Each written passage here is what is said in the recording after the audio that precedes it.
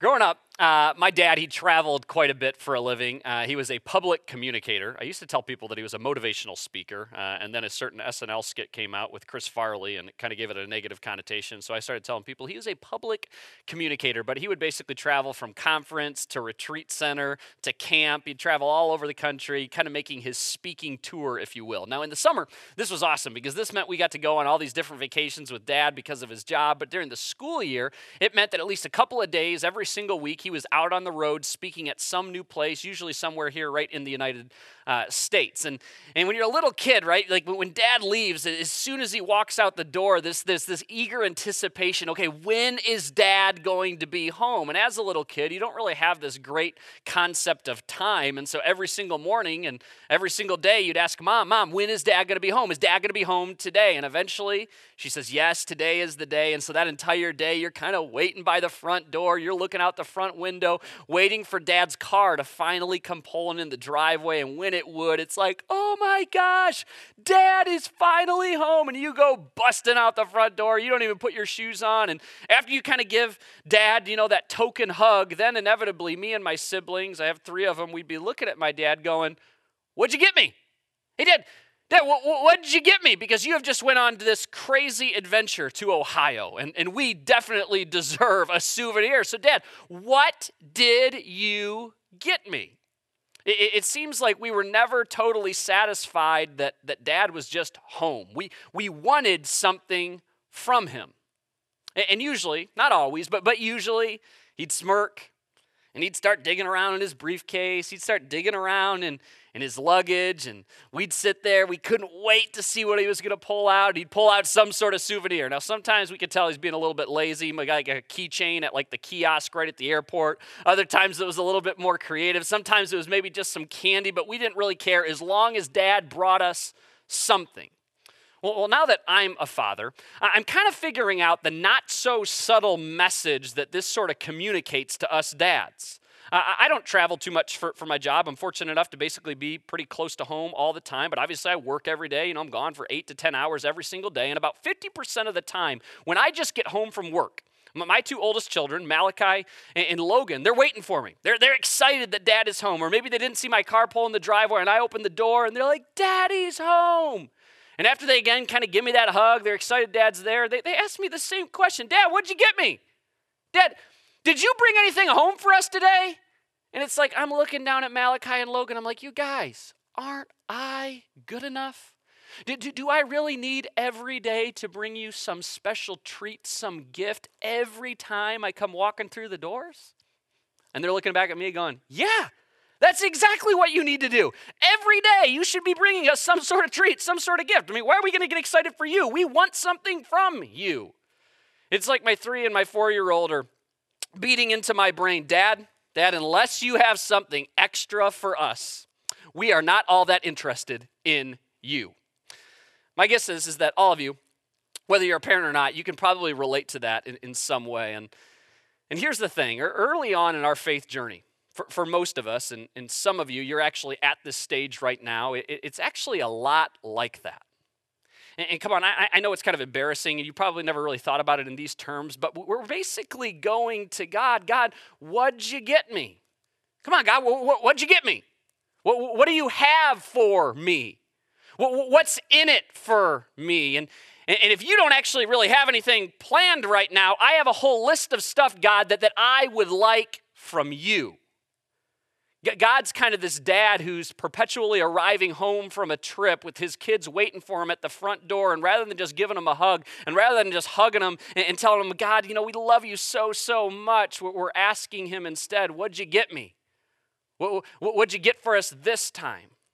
Now some of you, again, as you're processing this, you're like, okay, yeah, never thought about it maybe in those terms, but yeah, that is kind of what my relationship with God is like, but what's wrong with that? Here's the problem with this. It's impossible. It is impossible to have an authentic relationship with someone from whom you're always trying to get something. You cannot do it because there's an agenda. And every single one of us have an example if we thought about it from our own lives. Maybe it's a family member. Maybe it's a coworker. Maybe it's a neighbor, but it's that person that every time they call, every time they come strolling towards your cubicle, every time you see their name come across on a text, you're almost instinctively rolling your eyes going, oh my gosh, what do they want this time? It's impossible to have an authentic relationship with these type of people. And this is what I think is so great about a relationship with God. What's so great about following Jesus? See, with Jesus, we're given everything all at once, right on the front end. Because Jesus gave us himself. Jesus put all of the cards on the table at the very beginning, so we never have to peer around and wonder, okay, Jesus, what else do you have back there? John, who's one of the guys that spent virtually every waking moment with Jesus during his time on earth, we would call him one of the 12 disciples. And he, in fact, recorded for us what he observed, what he saw during his time with Jesus. John, in a verse that you've all at least probably heard of before, arguably the most popular verse in all of Scripture, he frames it this way. He says, "For God so loved the world, for God so loved you, that he gave." Well, what did you give? He gave his one and his only Son, that whoever, including you who are watching right now, whoever believes in him shall not perish, but have eternal life. See, there's nothing else to get from Jesus because he already gave everything. Up to and including his own life for you, because he loves you, because he cares about you that much. You could put it this way: Christianity begins where every other religion hopes to end. Day one. Moment number one of having a relationship with Jesus, you are given what every other religion hopes to get you to, that eternal security, that right standing with God. And if you're watching right now and that doesn't get you particularly excited, I am so glad that you decided to tune in this morning. Because when John 3:16, that whole "for God so loved the world that he gave his one and only Son, that whoever believes in him shall not perish but have eternal life," when those go from just words to reality, when that goes from just mere theology, when that goes from just your head to your heart, it changes everything. And so today, we are entering into part 7 of 7 of this series that some of you have probably been wondering, like, oh my goodness, are we ever going to stop doing this series? Again, today is actually the last day. This series that we have been calling He Did What? We've been taking a look at some, certainly not all, but some of the He Did What moments that Jesus was a part of during his relatively short amount of time on earth. Jesus' earthly ministry, it only lasted a little bit over 3 years. We kind of traditionally refer to these He Did What moments as miracles. But some of Jesus' early followers, they would actually call them signs, because they actually felt that they were signs helping to reveal exactly who Jesus claimed to be. Because, and this might come as a surprise to some of you who are watching, you shouldn't believe in Jesus just for the sake of belief. You should not believe in Jesus just because it sounds like the right thing to do. None of Jesus' original followers actually didn't follow Jesus because of faith, and I don't think you should either. They followed Jesus because of what they saw, because of what they heard, because of what they observed, because of what they witnessed. And fortunately for all of us who are watching right now, a lot of these original followers recorded what they saw and recorded what they observed so that you too might believe. Now, by the way, again, this is a little bit of a longer series. If you haven't been with us for every week of this series, I would really, really recommend that you head over to grumlaw.com/messages. Either watch or listen to the messages there, especially if you're skeptical of this whole Christianity thing. Or as always, you can find us under Grumlaw Church wherever it is that you happen to grab your podcasts. I promise that going back and watching these messages will be a far better use of your time than like watching your 14th straight show during this quarantine. Again, this will be a little bit better than that. But today, as promised, we're going to begin taking a look at what is perhaps Jesus' most popular miracle, arguably his most popular sign. It's one that I'm almost positive that regardless of how little time you may have spent in a church, you probably at least heard of it before. And it forces us, and I love this about this miracle, it forces us to deal with this whole what's in it for me dilemma that at some point every single one of us have faced. Now a little context here before we jump into this miracle. Jesus, at this point in his ministry, already there are always these massive crowds that are following Jesus around. There's constantly people around Jesus. People are constantly trying to just get a look at Jesus. There are massive crowds, thousands at a time, that are always forming around Jesus, that they just want to get a glimpse of the supposed miracle worker. And so in this particular case, he intentionally heads into this really remote area with just him and his disciples, these 12 guys he spent so much time with. But wouldn't you know, it doesn't work. The people, as they always seem to, they end up finding Jesus. And again, John records this stuff for us. John, who is one of those 12 guys that spent all this time with Jesus. John, who witnessed this stuff firsthand. He didn't hear it from somebody else. So here's John's account of this particular miracle. He says, a huge crowd kept following him being Jesus, wherever he went, because they saw his miraculous signs as he healed the sick. Now, again, that's an important detail that John gives us right here, and I'm going to keep doing my best throughout this series and throughout the existence of this church to remember and remind us that they followed because of what they saw, not because of faith. Nobody in the first century was following Jesus because of faith. They followed because of what they saw, because of what they heard, because of what they observed. So Jesus and his disciples, they try to get away from these crowds, but despite their best efforts, the crowd has once again found Jesus. Thousands of people in this particular case.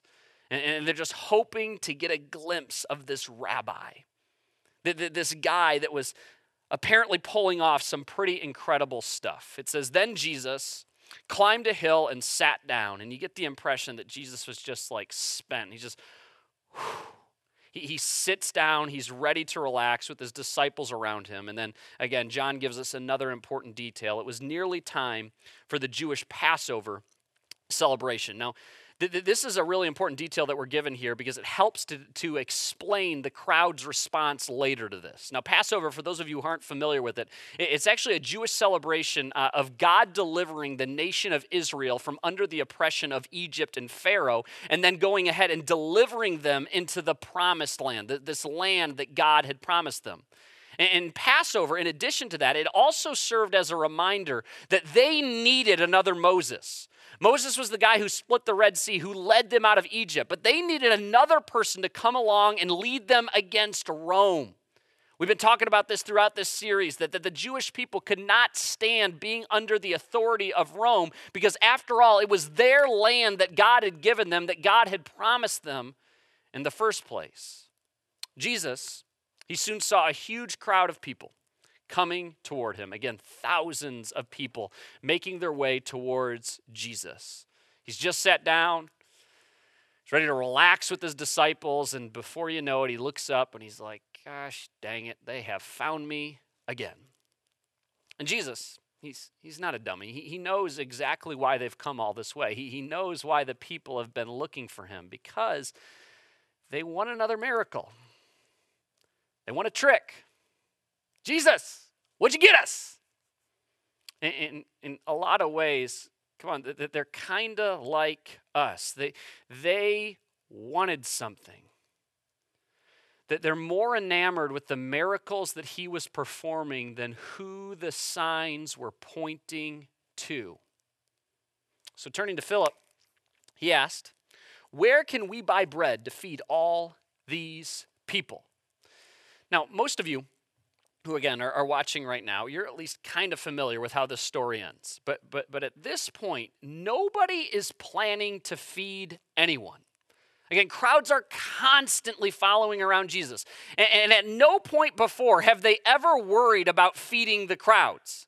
It's like, Jesus, you are here to heal people, not feed people. So why are we going to start this now? But Jesus, as he always did, he knew exactly what he was up to. He continues, he was testing Philip, for he already knew what he was going to do. Per usual, this isn't just going to be kind of this random act of kindness. Jesus was exceedingly intentional. And so Philip, he replies to Jesus, even if we worked for months, we would not have enough money to feed them. We would never have enough money to feed like this size of a crowd. In other words, Jesus, that there is not a place that exists on planet Earth with enough food to feed this quantity of people. Like that there is not one place we could go to that would have enough food to feed all the people that have gathered around you right now. And I suspect that, honestly, if it was anybody else but Jesus that would have been asking this question, I think Philip would have been more annoyed. I think he would have replied with a far more smart aleck response. And Jesus, another important detail here, he's actually intentionally asked Philip this question because Philip was actually from this area. He's looking at Philip going, hey, Philip, what restaurant would you recommend here in your hometown that would be able to feed all these people? And Philip, he's like bewildered. He's like, Jesus, I don't think you get it. Like, nowhere. Like, there is not a place that exists that would be able to feed all of the people that have gathered here to come and hear from you. Like, get it out of your head. That restaurant doesn't exist. It says, then Andrew, another one of the disciples, Simon Peter's brother, spoke up. And you have to imagine, again, if you're sitting there among the disciples, this would have sounded so ridiculous. And you have to think that Andrew was simply brown-nosing Jesus. It says, there's a young boy here with 5 barley loaves and 2 fish. This would have sounded utterly ridiculous. And I have to think that this is just a prime example of Andrew brown-nosing towards Jesus. It says, there's a young boy here with 5 barley loaves and 2 fish. And all the disciples are going, okay, cool, Andrew. Like, thanks for pointing that out to us, but what good is that going to do? Do you see the number of people that are here right now? And it's almost as if he recognizes the stupidity of his comment, and he calls attention to it. He says, but what good is that with this huge crowd, with all these people that are sitting in front of us right now? And so, again, I don't know about you, but I sometimes kind of daydream with these stories, and I just kind of picture this little kid who's up front, and he's ready to hear from Jesus. He found Jesus, and he's so excited about this, and he pulls out his lunchbox because he came prepared, right? He brought his food. He brought his lunch for the day, and, when the disciples stroll over, and they're like, hey, kid, give us your lunch. And he's like, no, it's not my fault that you didn't come prepared. I'm not giving you my lunch. Like, come on, kid, you want to go meet Jesus? It'd be pretty sweet. And he's like, okay, I'm in. And Jesus, upon seeing this food, he apparently smirks, and maybe he thinks, yeah, I can work with that. And so he says, tell everyone to sit down. So everyone is in the whole crowd, and so they all sat down on the grassy slopes, and the men alone numbered, again, another detail given to us by John, about 5,000. And again, the disciples are listening to this going, okay, normally we do this through like a line, more like of a buffet system, but it doesn't really matter because we don't have enough food to feed all of these people anyway. Jesus, why are you having everybody sit down right now? You're going to, give this false hope that we have enough food to feed them, which we obviously do not. Like, are you serious right now? Did you not hear us correctly? We have 5 loaves of bread. We have 2 fish. We know that maybe like you're the whole Son of God thing, but it seems like you don't really understand portions. Like, this is not going to go too far. We don't even have enough food for each person to just get 1 bite.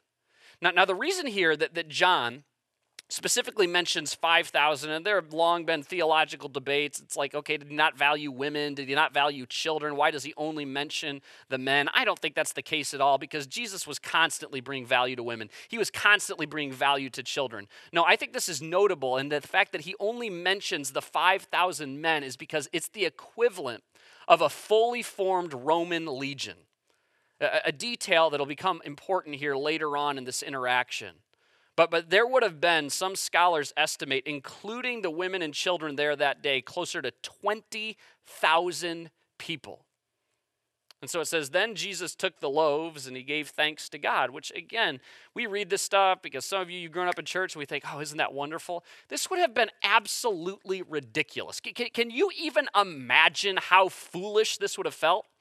Like Jesus, maybe a couple people in the front row and the disciples, he's like, awesome, we have our bread and we have our fish. You guys, let's give thanks to God for the food.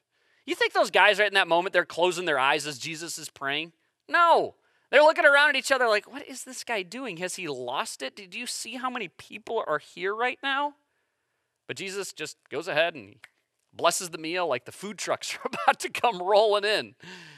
And it says he distributed them to the people. He distributes the bread to the people, and afterward he did the exact same thing with the fish. He blesses it and he distributes it, and they all, and not just all as in the disciples, they all as in the 20,000 people, ate as much as they wanted. And after every single person was full, all 20,000 of them, Jesus told his disciples, now gather the leftovers so that nothing is wasted. This would have taken hours. This would have taken the better part of the day. And you have to wonder, at what point did it dawn on the crowd that there were no wagons, that there were no carts full of food?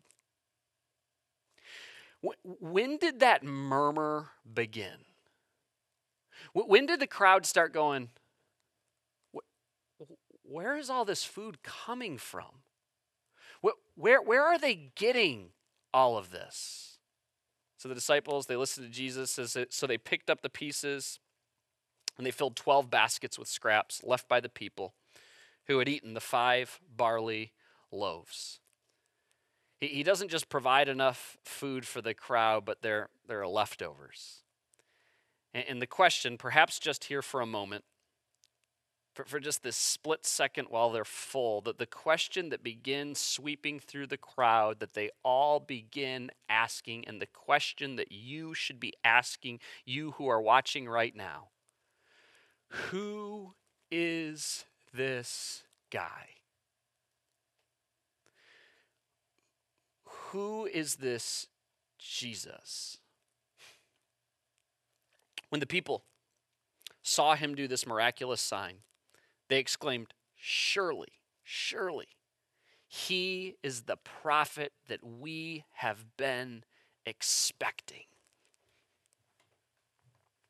They start looking at each other going, oh my goodness, this really is who people have been saying that he is. This really is the Messiah that we have been waiting for.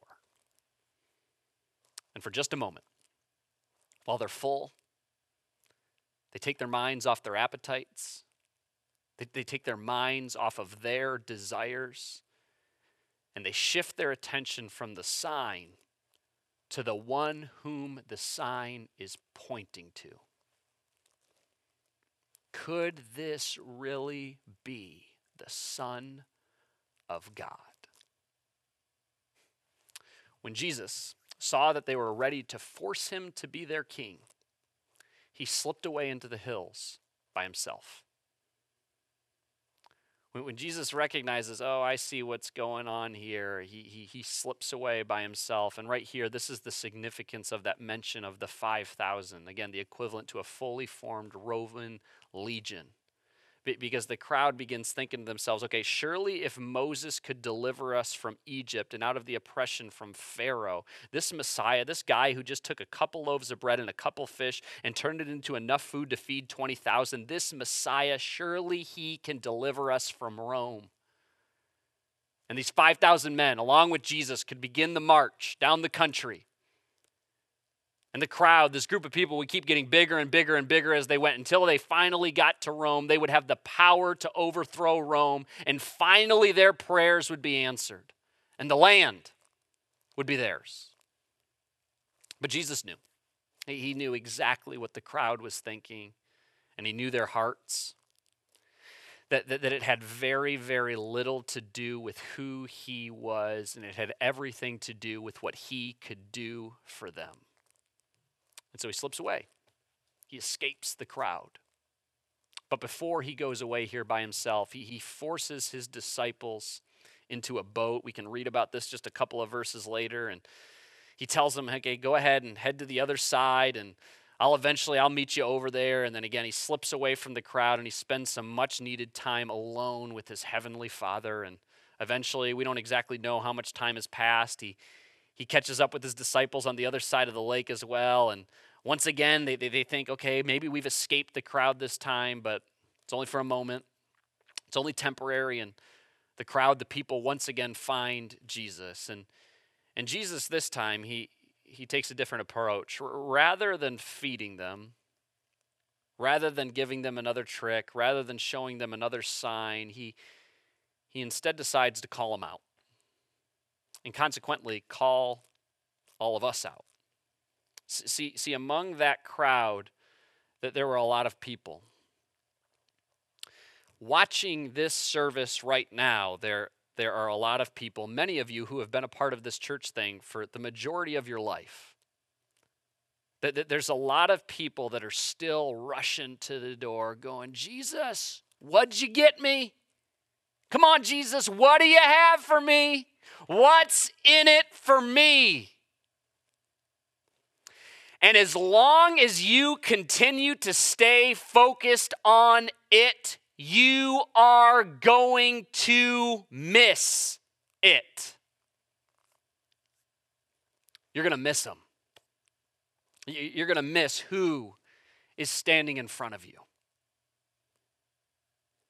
So the crowd is waiting for another trick, another miracle, another sign. And again, Jesus instead decides to call them out, to call us out, to call me out. Jesus replies, I tell you the truth. You want to be with me because I fed you, not because you understood the miraculous signs. Come on, you don't want to be around me because you suddenly have made the connection and you see the deeper meaning here behind these miracles. No. You're just here for the food. You're just here for what's in it for you. You have completely missed the point. But don't be so concerned about, he continues. Stop wasting your life away. Stop worrying about. Stop living for. Don't be so concerned about perishable things like food. Spend your energy seeking the eternal life that the Son of Man can give you. He's going, I can give you something so much better. I'm standing in front of you right now. For God the Father has given me the seal of his approval. He's going, come on, don't you realize what these miracles, what these signs are pointing to you? Do you not recognize yet who I am? God has authorized me, he's saying, to work on his behalf. Even though you don't recognize it yet, this is so much bigger than overthrowing Rome. In fact, 2,000 years later, people are still going to be talking about this day. They're going to be talking about you in that crowd. But yet all you guys can think about is lunch. And they responded, show us a miraculous sign if you want us to believe in you. What can you do? Like, how quick were they to forget? Okay, Jesus, I mean, that feeding of that whole crowd of all of us, I mean, that was pretty impressive, but how about just one more miracle? How about just one more sign? I mean, what else do you have in store for us? What'd you get us? Come on, what do you have for us this time? And so many of you who are watching right now, and we began to touch on this a little bit last week, you're stuck right here.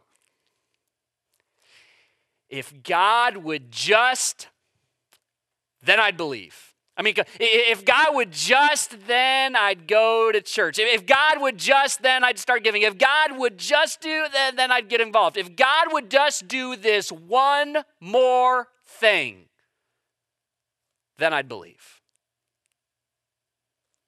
These people just witnessed a pretty impressive miracle, but yet they still want more.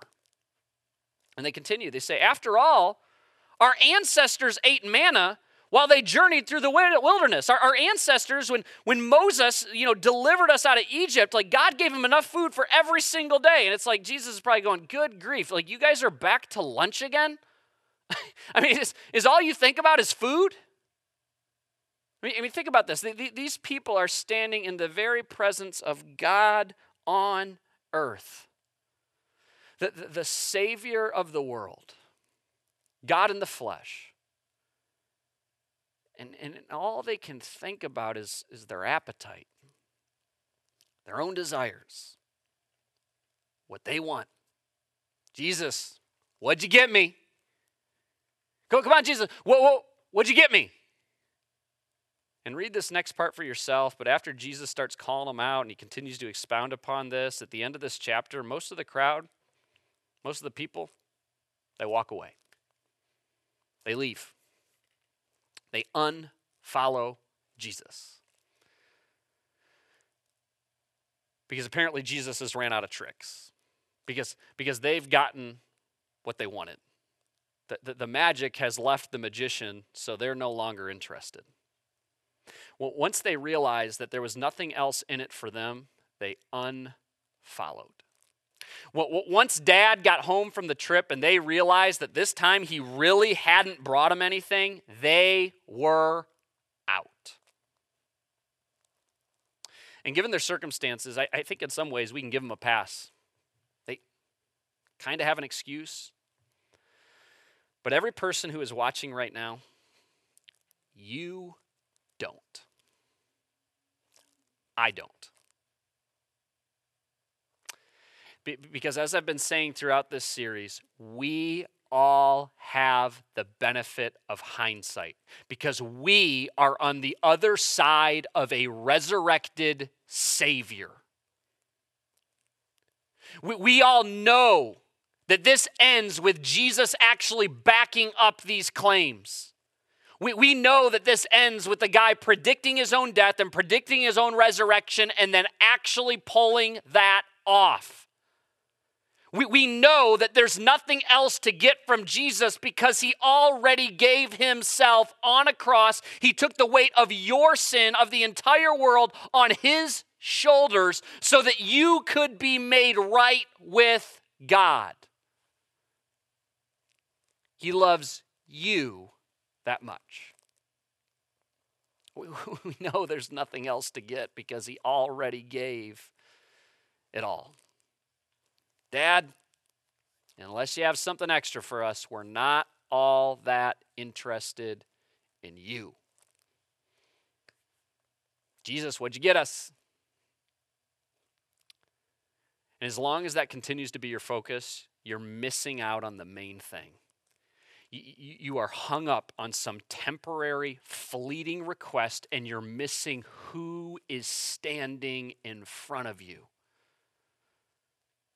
The God of the universe came down. Think about this. Humbled himself, came to earth, and became flesh because he loves you so much.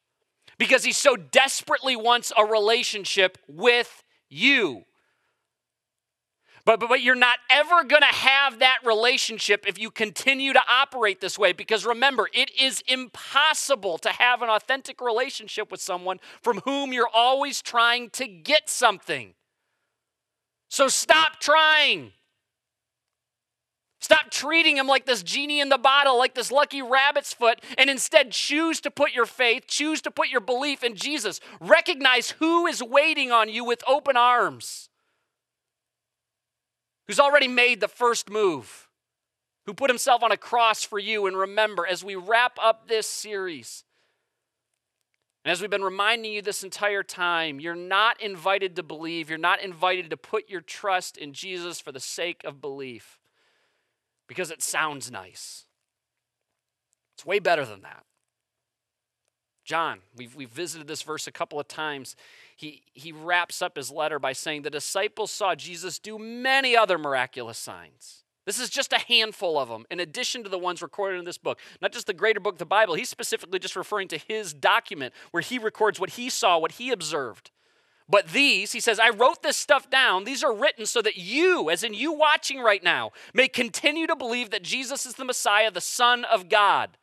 And that by believing in him, you will have life, something that every single one of us are after. A peace that doesn't make sense, a true contentment, a true joy, a peace that surpasses all understanding. You will have that life by the power of Jesus' name. Believe because of what happened. Believe because there is a reason to believe. And Jesus promises us that when we do put our trust in him, that when we throw aside what's in it for me, and this what'd you get us mindset, and we begin to live our lives as a response to what Jesus has done for us, we forgive, we serve, we give, we love. Our lives truly become an outpouring of gratitude in response to what Jesus has done for us. That you recognize that even if another one of my prayers never get answered, I don't care. Because I'm so overwhelmed by what God did for me. That he gave himself on a cross for me. That the God of the universe went to those lengths to win me back. To have a relationship with me. To have a relationship with you. And it's within that relationship that life, the life that John is alluding to here, the peace, the joy, the contentment, that purpose like you have never experienced before, that life becomes available to you. Because of what Jesus did for you a couple thousand years ago on a cross.